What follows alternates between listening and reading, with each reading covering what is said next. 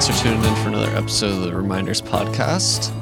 Today I'm welcoming on my friend Jared Presley of the Jared Presley Experience. You can find him on Spotify and all places you find music. We're going to be featuring one of his songs in this episode called Saturday Morning Cartoons. So, again, taking a mindful review style episode today.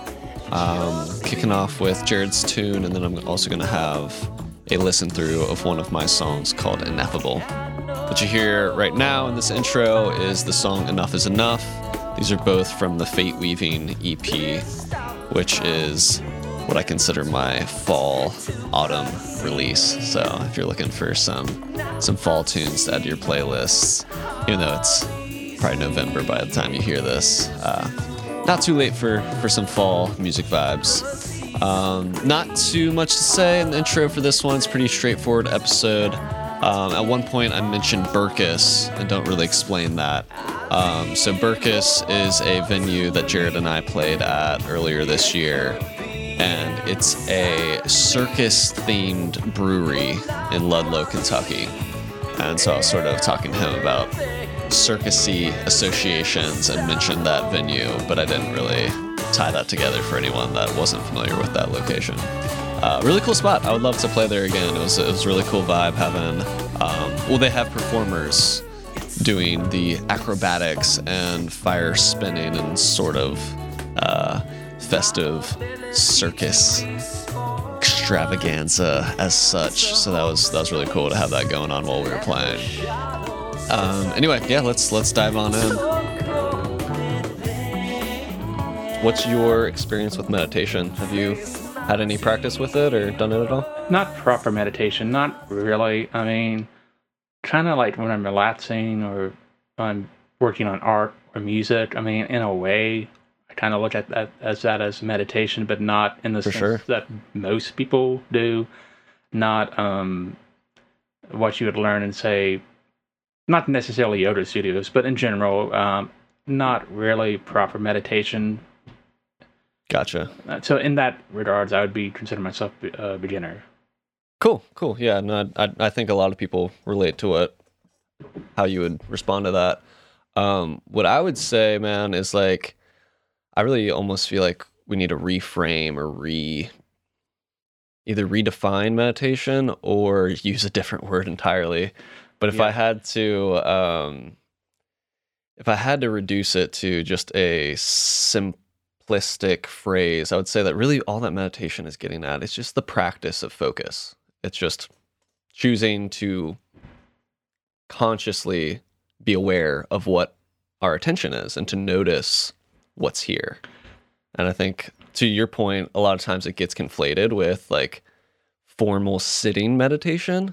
Yeah. But just as there's, exercise is a broad term. There's many different practices of exercising the body. That's same with meditation. Meditation is like a mental exercise, but there's many different modalities for it, Like you mentioned yoga, but there's mindfulness meditation, the walking meditation where you're just simply aware of exactly what it is you're doing, even if you're doing doing chores or doing the dishes or something like that. Oh yeah, I mean that gets to the point where if you're at your job and you have the need to meditate, you're able to do that. You can do it anywhere pretty much you go. You're not confined to a space to do it. Exactly. Yeah. And much like you, for me, art and music is my biggest form of, tapping into the flow state, which is really in the same realm as the meditative experience. So yeah, I have this series on my YouTube channel called Mindful Reviews. And just in the last 2 episodes, one's released and the other has not yet released, which I'll release before this one with my friend Andrew. And we did a similar thing. We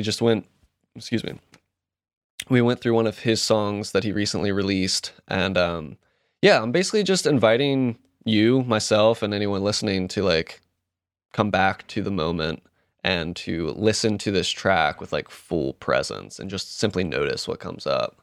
I'll go ahead and guide us into that meditative moment now. So got my singing bowl ringing here. If you want to close your eyes, feel free.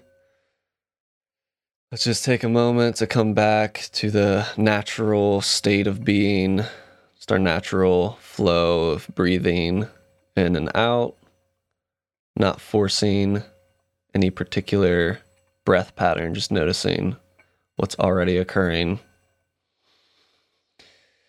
Bringing some consciousness to that subconscious activity. Just noticing how our body feels, witnessing our thoughts, not trying to push them away, but also not identifying with them as fully as we may usually do. Just focusing on the breath, just noticing what comes up in the moment.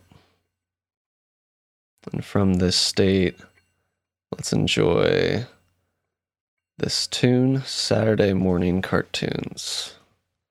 And just notice what comes up in our field.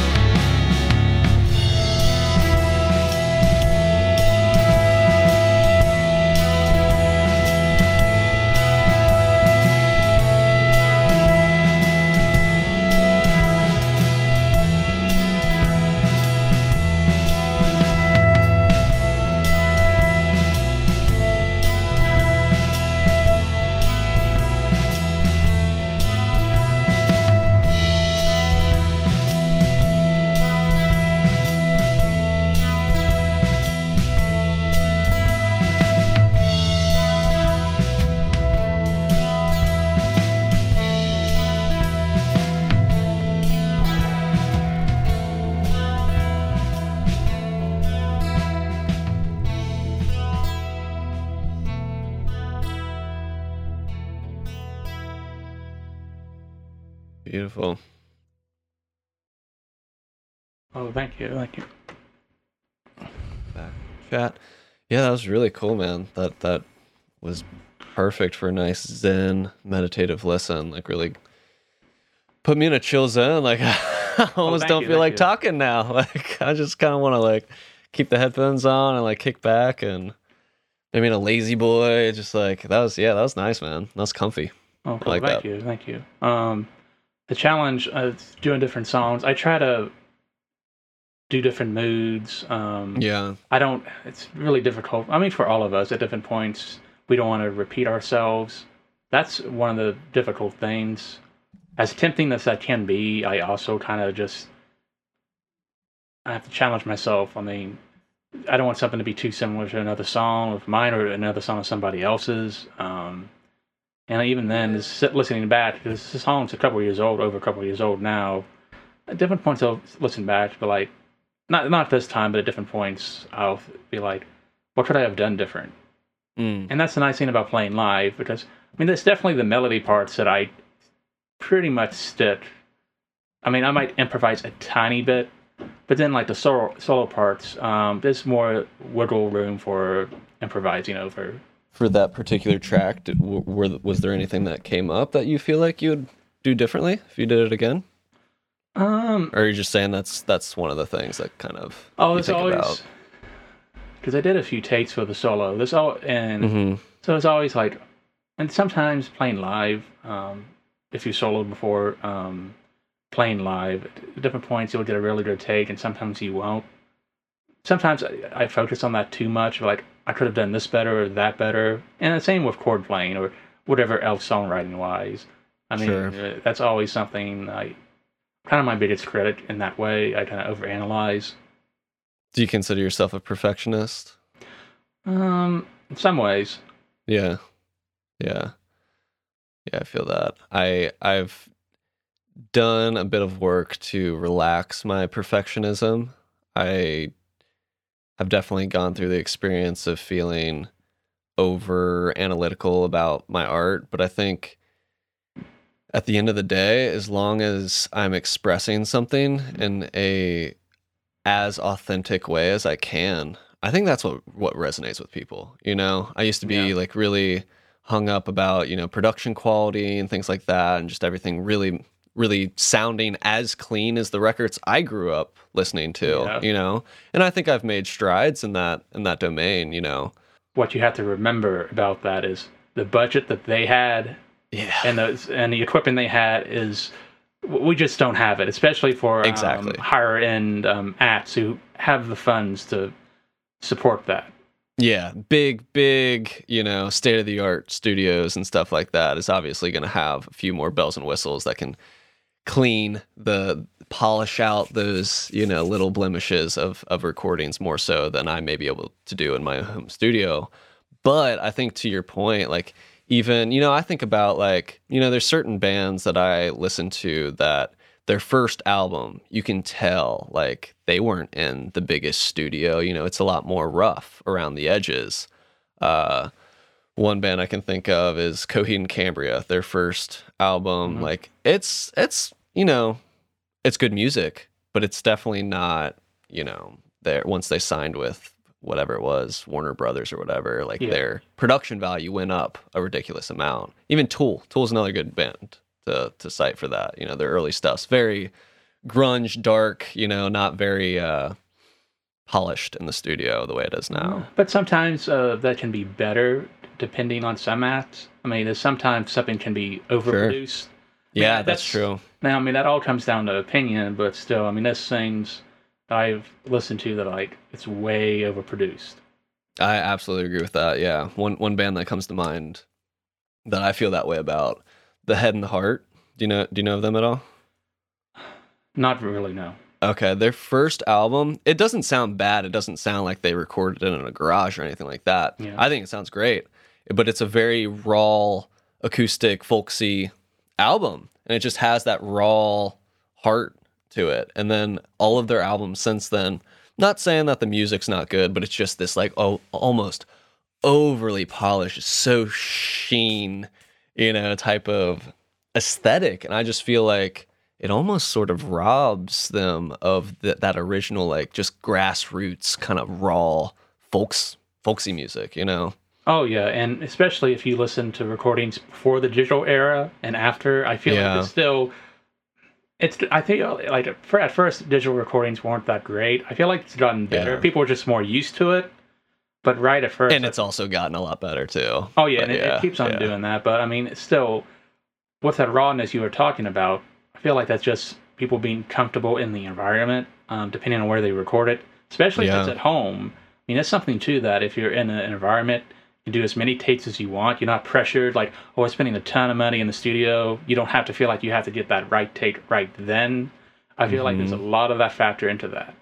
I that's a really great point, and I can clearly relate to that because I'm in that second camp of, you know, I've got a home studio and I have, you know, infinite time, so to speak, to do infinite takes on a thing. And I think that's there. It's a two-edged sword, in my opinion. On one hand, it is a convenience and it's nice, but I think that there was also something to be said for that pressure, that sort of like, you know, the diamonds that come out of the pressure of studio pressure and of there being a sense of urgency in the studio. Think about the classic albums from the 70s, you know, like they're getting in there and like, unless they were already at the top of their game, they probably didn't have infinite studio time. Yeah, but So it's like you get in there and you practice your craft, I think, a lot more than people do today. I'll definitely speak for myself. You know, I don't practice as much as I probably would have out of necessity practiced a lot more if I were growing up, you know, as a musician in the 70s or 60s where, you know, you didn't have the luxury of nudging things in Pro Tools and whatever, you know, you had to be metronome good. You had to have your chops really, really solid. That's what set you apart, you know? But I also think that made them better live players. If you listen to live albums back then compared to now, not that there's people who can't play live now, of course. I just mean in a general sense. No, I hear you, yeah. Something else, too, with actual studio recording, you have a sound engineer. And depending on who that is, you can learn a lot from them, and they can really help you in ways that, or see things that you may have not seen. Or heard, I should say, but yeah. Absolutely. Yeah, no, there's a lot of value to having a third-party perspective in it. Probably any creative work, you know, even as a writer or author. You know, think about the relationship they have with their editors and stuff like that, you know, just to have someone giving a fresh perspective, you know, because it's so easy to get in the weeds of our own art and, like you said, just kind of like overanalyze our own expression. But if someone else can be like, yo, that's really cool, like leave that, or this part, why don't you simplify that, you know, like you're thinking too hard on this one part, let's just simplify, you know. Sometimes it's hard to do that for ourselves. Yeah, and you know, we need healthy criticism. Yeah. I mean, that's something. I mean, if not, we don't learn. Exactly. Or it just takes a lot longer to learn it. Yeah. You know? Yeah. Totally. One thing that stood out from your track that I wanted to point out too.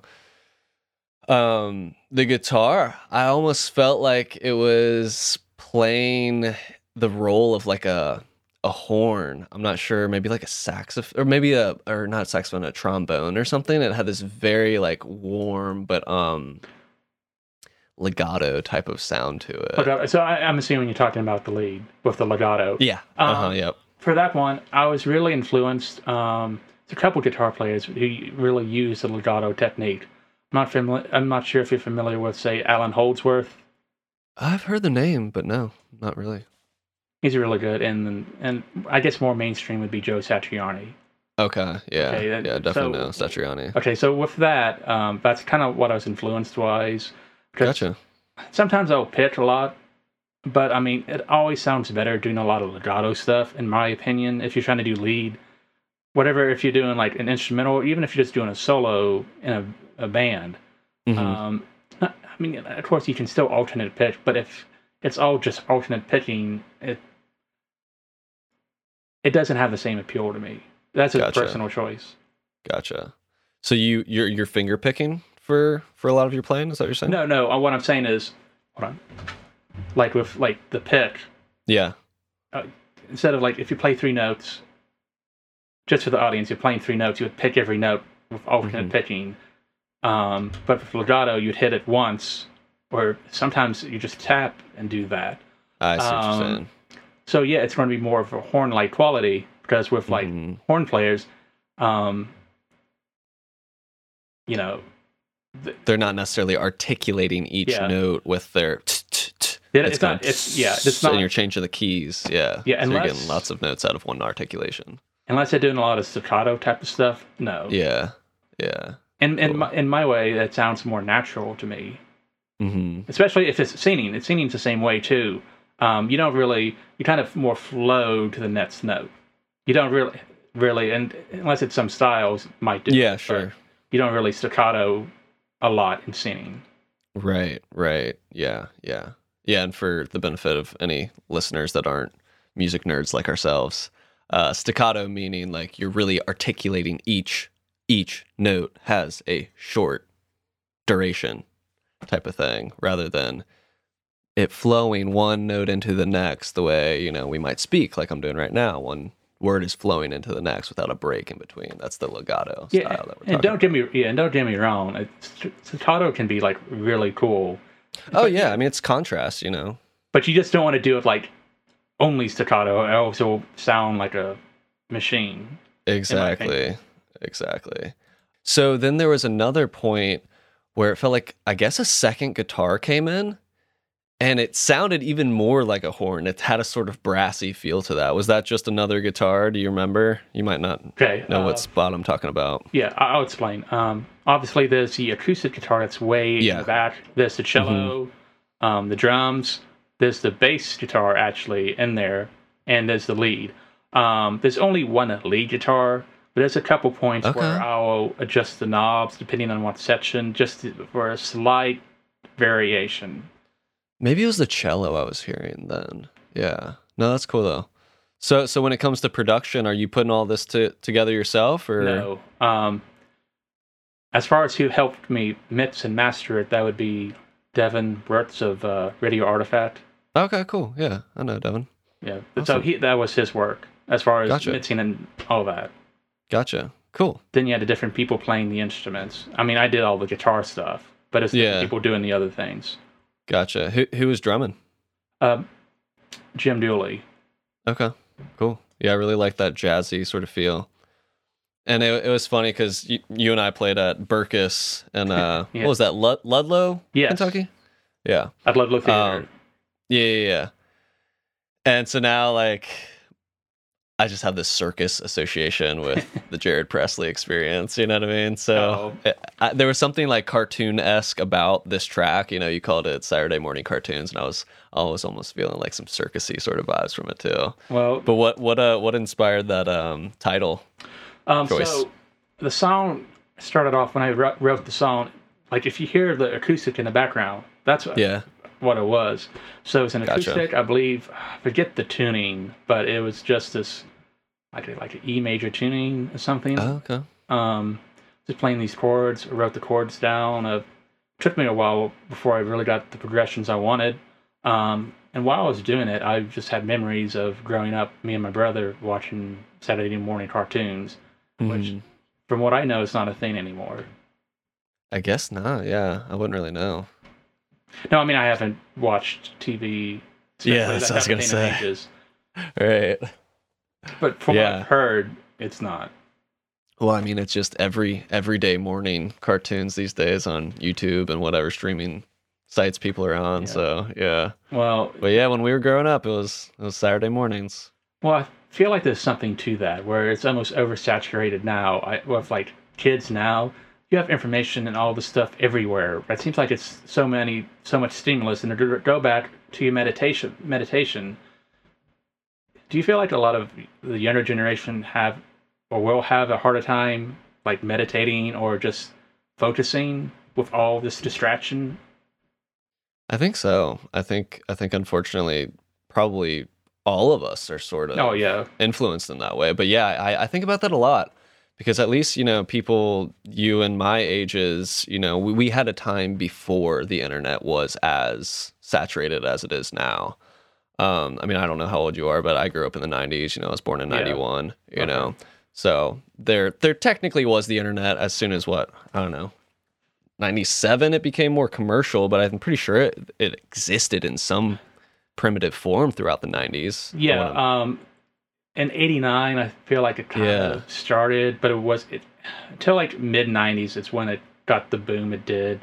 And now it's still when, you know, web pages a lot of times is like basic HTML, whatnot. Well before the time of social media, which I consists of a huge part of it now. That and these phones. Which I'm curious what it will be like in the next 20 years, because I was just thinking about 2002, and like so much has changed since then. I don't even know what's going to be like 2042. Like, I can't even imagine what it's going to be like in 2024. I mean like, that's a easier jump totally, yeah. Than 20 years where there most certainly will be a lot of changes. No doubt. Yeah, I know. I don't know, man. I try not to think too hard about it because it's a little overwhelming. But I think there is a healthy dose of visualization that we all need to do about our futures and what type of environments we want to be not just occupying but building. And that's something I think about a lot. I mean, not to get too deep out of nowhere, but you know, I think about just like what role do I want to be playing? What am I doing with my life in this moment when things are kind of, I mean, I wanted to say in an upheaval, but I don't know, man. I think about just how much of an upheaval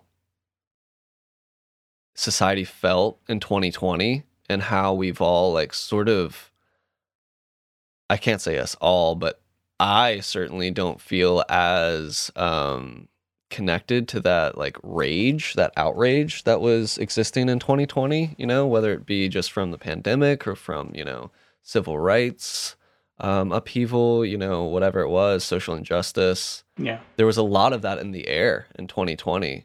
And that's actually a pretty decent segue to sharing the song that I want to show you. Oh, cool. So that song is a part of the collection that I released about this time last year. Actually, it's called the Fate Weaving EP, and those are all songs that I started in 2020, and they're each it's a 4-song EP, and each one sort of represents a different aspect of just different realms I was sort of exploring as far as, like I said, this sort of social upheaval and just that idea of fate weaving, you know, this idea of being not necessarily in control of our fate, but an active participant in it. Cool. Well, you know what I mean? The song you wanted me to listen to starts at 6:05. Yeah, so that video I sent you, that's the whole EP. So this is track 2. Okay. Yeah, the first track is called Enough is Enough. And that one was pretty explicitly exploring, you know, the enough is enough sort of slogan in the Black Lives Matter movement. And so that one sort of speaks for itself. Ineffable is the track I want to show you. Okay. And actually, the only reason why I chose that song is because we're in fall, you know, this season right now. I just that EP has a very fall vibe to me. And as far as lyrical content, I mean, I'll let you listen to it and then we can discuss. Cool. I won't take us through the whole meditative briefing again, but let's just get ourselves back into that space. Okay. Let's melt on in. This track is called Ineffable.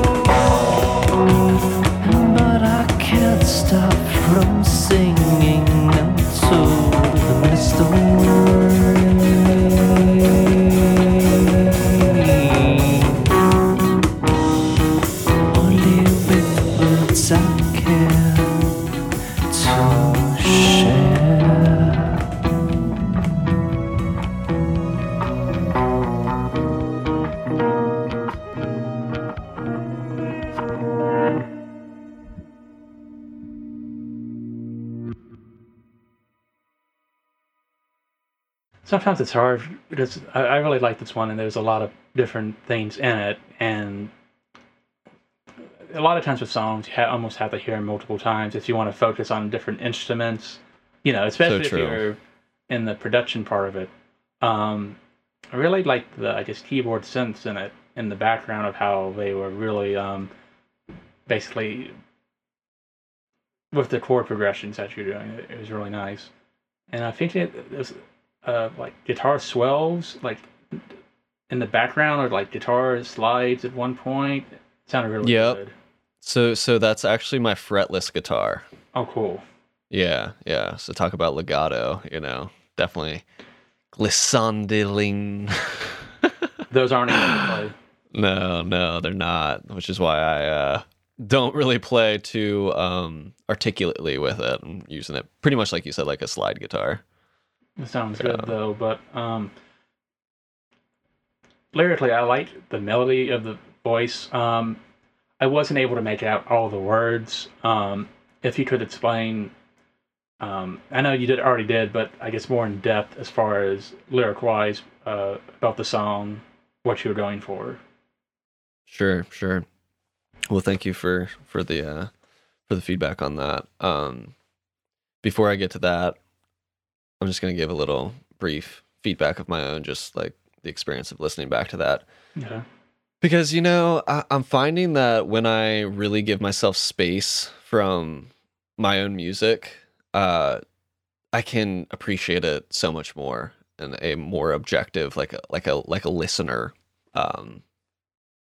perspective, rather than, like you were saying earlier, rather than being in this analytical mode of like, okay, how can I make this better? You know, because being the musician and the producer, I'm juggling these two hats of like pure expression, and then sort of analyzing that expression and thinking, how can this be the clearest it can be? And that's sort of hard to juggle between those two. And it's difficult to just enjoy the music for its own sake, you know, when I have that relationship to it. Yeah. So, like I said, I put this song out a year ago, and listening to it now, like, I really enjoyed listening to that. Like, I don't even really necessarily remember doing all of the elements for it. I feel like I was able to appreciate it in more of a unbiased perspective. Yeah. But part of what's special about this song is that I guess I started it on guitar, and just sort of, I'm sure it was late at night, some session, definitely down here. It was the basement studio. And just put down a little demo of the guitar lick, and then recorded the drums like the next day or something, and then completely forgot about doing that at all for like 6 months. So this song was sort of like a little surprise to myself when I found it. I was like, oh, cool, this is a cool seedling of a song. Like, I definitely need to finish this. And then I added bass, and the vocals were very what's the word I'm looking for? I guess improvisational. Okay. Will suffice. There was a different word I was looking for, but I just did a take or two or three and stuck with that for almost the entire production process. And then at the end, I revised the lyrics that I had just sort of improvised and made it a little bit more clear in certain sections, tightened up the melody in certain spots and stuff like that. So the lyrics are very just abstract, and, you know, I mean, one of the lyrics is, I cannot explain the ineffable, but that won't stop me from singing into the mystery.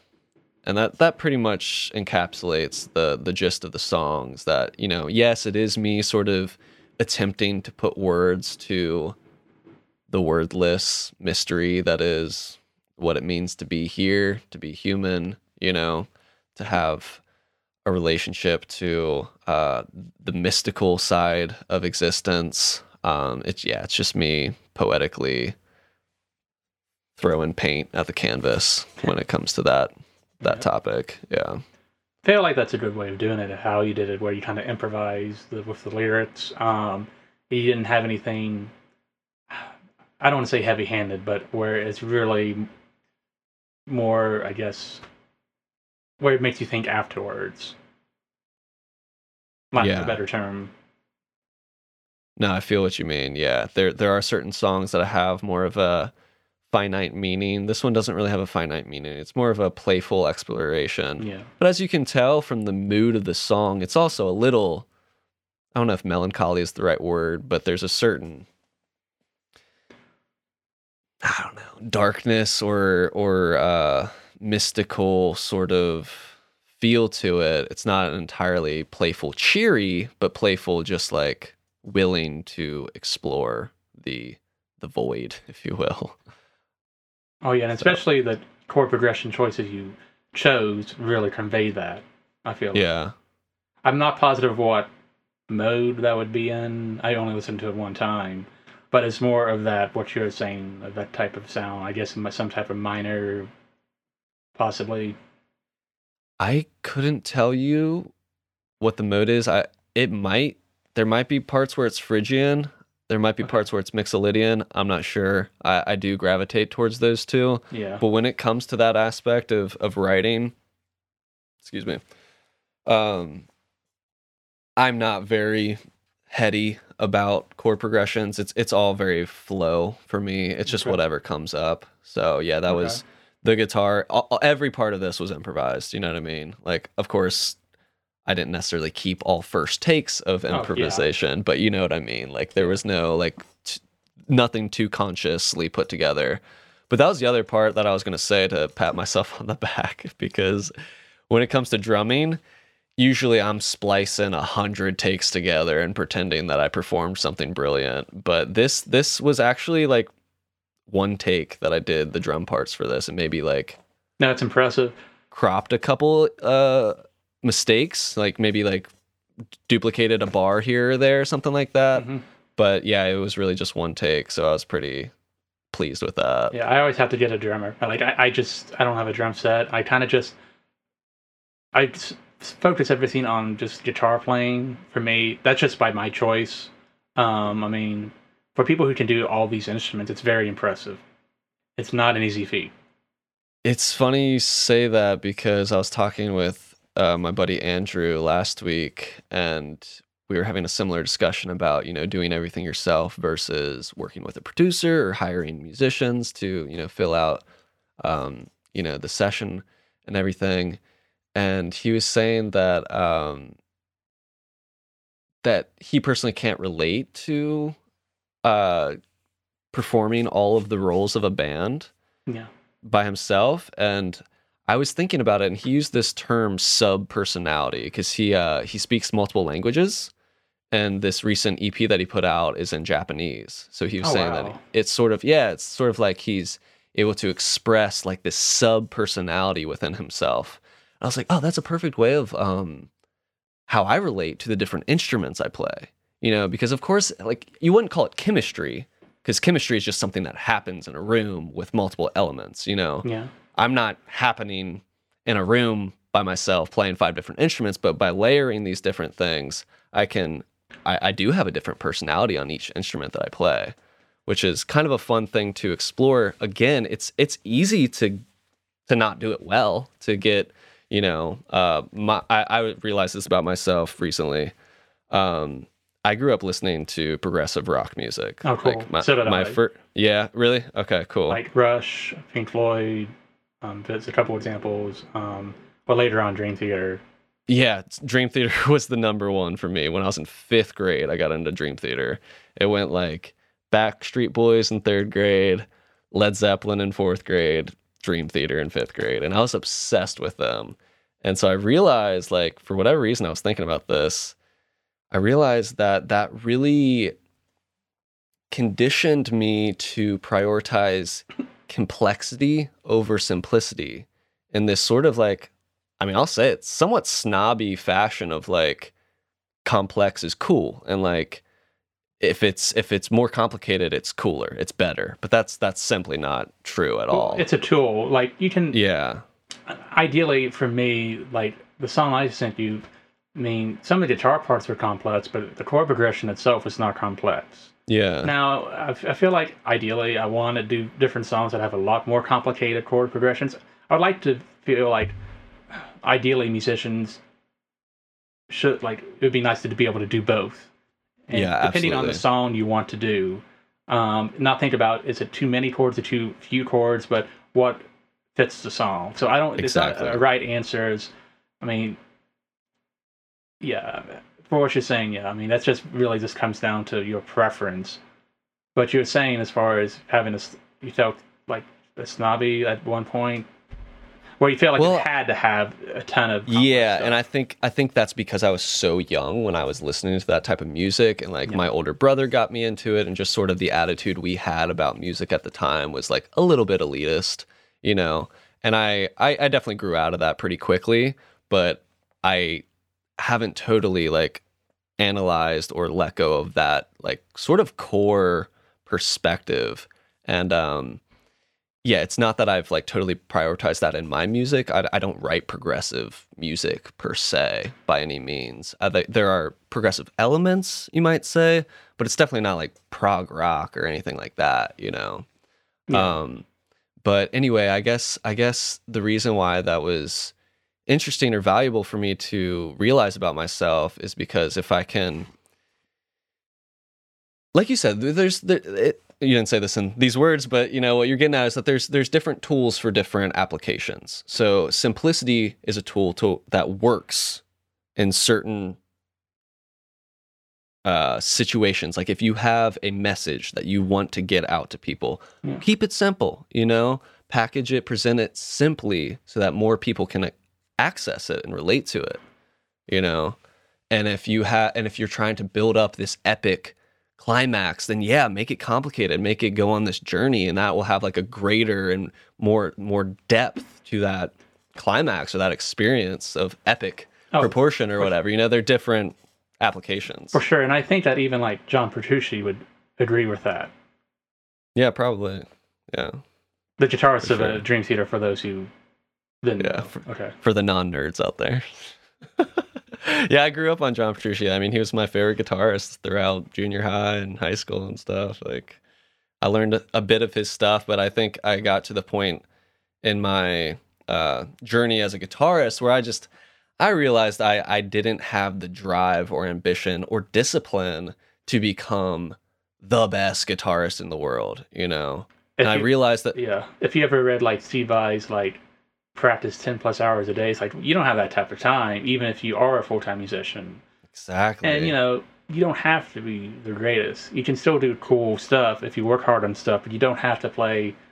Like, I don't think I've ever practiced 10 hours a day, even when I'm off of something, because I don't have the energy. I'm getting older now, but even when I was, like, 16, 17, I didn't have the energy to do that. I don't think I've ever even stayed awake for 10 hours in a day. No, I'm joking. No, I've definitely done that. Yeah, me too, for sure. I'm just being silly. But yeah, no, totally, man. I 100% feel you. And I think part of it for me was like, also recognizing like where, my conditioning is coming into play. Like, why did I even have that idea that like, if you're going to do it really well, you need to be the best? Like, that's kind of a silly idea. That's a very individualist idea, very like taking a competitive nature to something, music, which is a very collaborative field. I don't think it should be about competition. We shouldn't be trying to outdo each other. Well, yeah, that's, I feel strongly about that. And, honestly, from what, like, Satriani and other players, they don't see it that way. It's why I guess this might be a hot take. I really am not, I don't have warm feelings about awards, or like those awards they have. I don't like it when they do that, because I don't want it to ever be a competition. Like, exactly. I play a lot of like intricate stuff, but it's not to be the best. I just think it sounds cool. That's really why I've done that. That's why I put the practice in, because I feel like it sounds cool. I enjoy it, and that's why I put the time in. It's not to be like best. That's what if whoever's your favorite or best. I mean, it doesn't matter, really. Totally. Yeah, I mean, you're exactly right, and it's really just about expression. We learn how to do fast lines or complicated chord progressions or whatever it is. We learn to make the simple expression complex because we enjoy it, because it's fun, because it's part of the journey. Music is about expression. It's not about being the best or, But I will say we should always be learning still. We should always want to improve and want to like learn new theory, practice new scales, chords, even if we don't utilize them immediately, or maybe even never really. I mean, it's always good to learn like these tools of the trade. Yeah, I mean, I personally agree with you, but I also would defend someone who is comfortable where they're at, and that's just, I mean, you and I are professionals, so of course we want to constantly, hone in on our craft and get better and learn more and, understand more of the picture. Yeah, but that also kind of goes outside of music as well, as far as learning new things. Right. You just don't want to stagnate, yeah. Yeah, but I understand what you're saying. Like, no, not everyone's goal is going to be like, to be this intricate musician. But even if it's not with music per se, if it's something else, I mean, if they're trying to learn something else or like improve themselves, that I feel like would be a healthy goal. Yeah, regardless. I think so. But, just for the sake of, representing the other side of the field, like, I think that, again, it's a two-sided coin. I think sometimes growth can be unhealthy. Like, look at the way that we approach economy in our system.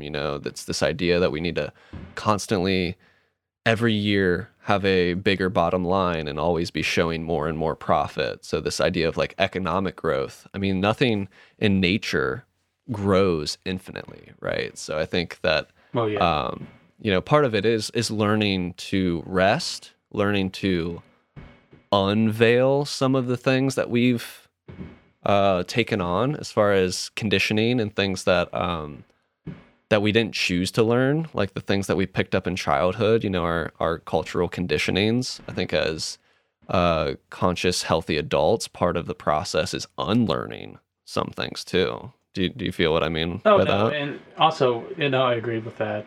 I feel like with what you're talking about with the growth of that capital, I feel like that's taking away from something, like whatever, if you're working a ton of hours and like not like balanced emotionally.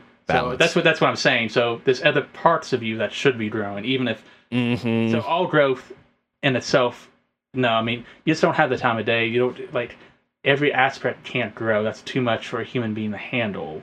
So it has to be more balanced. Exactly. I guess that would be a better way of looking at it. Mm-hmm. Yeah, I mean, even as they say, like, the universe is expanding, but eventually it'll contract. And, I mean, or look at it more on a microcosmic scale. Like a tree doesn't continue to grow forever, like we have these cycles. So yeah, I absolutely agree with you. And it really comes back to balance in so many conversations. Everything is just coming back to balance. Balance is key for health, I feel, moderation, as they say. Well, even for music, I mean, there's a point where some days, it might be best to focus on something that's not music related, just to get a different perspective, just not to burn yourself out. I've done that in the past, I'll be honest. Yeah, me too. And you know what? Sometimes taking breaks from the things that we love help us have more to give to the things we love. Mm-hmm. In this particular case, music. When I take a break from music, actually experience my life, then I have more to bring, more to express. Plus you have more motivation. Yeah, that too. More space. More motivation, more drive, energy, etc. Because you've been away from it, so you're excited, like, hey, I want to really crank something out, instead of just it being another practice session that you already had maybe once or twice earlier today. Exactly. Yeah. Oh yeah. Real quick, if you got another minute before we sign off here, okay. I'd just like to give a opportunity at the end of episodes. Is there anything that we talked about that you want to highlight? Anything that stood out to you, or is there anything that you wanted to say that you didn't get a chance to say? And I was able to credit all the musicians. Again, the drums was Jim Dooley, the cello was Kate Wakefield, the bass was Miss Christine, and Devin Burtz did the mixing and mastering, and all the guitars were me. I just want to make sure they did get credited for your song. Sure. Was there anyone besides you? Was that, I don't know if... In that particular track, no. Okay. And I do love featuring friends on my work, but that particular song, it's just me. Yep. That's cool. That particular EP, the Fate Weaving EP, the first song features my friend Yamani Schneider on guitar. The third track, After Ineffable, has my buddy Curtis on bass and my friend Drew Manning on lead guitar. Cool. And then the final track, my friends Lucinda and Ella do some backup vocals on that one. So that one's pretty low key as far as the collaborations. The Solati album had like probably over 12 people involved on that one. Oh, I'll have to check it out. Thanks again for inviting me. I appreciate it. Yeah, man, for sure. Yeah, thanks so much. I'm glad we were able to do this. And thank you again for listening to this podcast. If you made it this far into this episode, thank you once again. And why not come join our Discord server? I'll leave a invitation link in the description and the comments. It's essentially a microcosm of social media. So come microdose some media with us and share some of your favorite songs, your favorite podcasts, whatever it is you're working on. We've got a book club that we're thinking about blooming, an accountability group, and all sorts of goodies. So meet us on over there.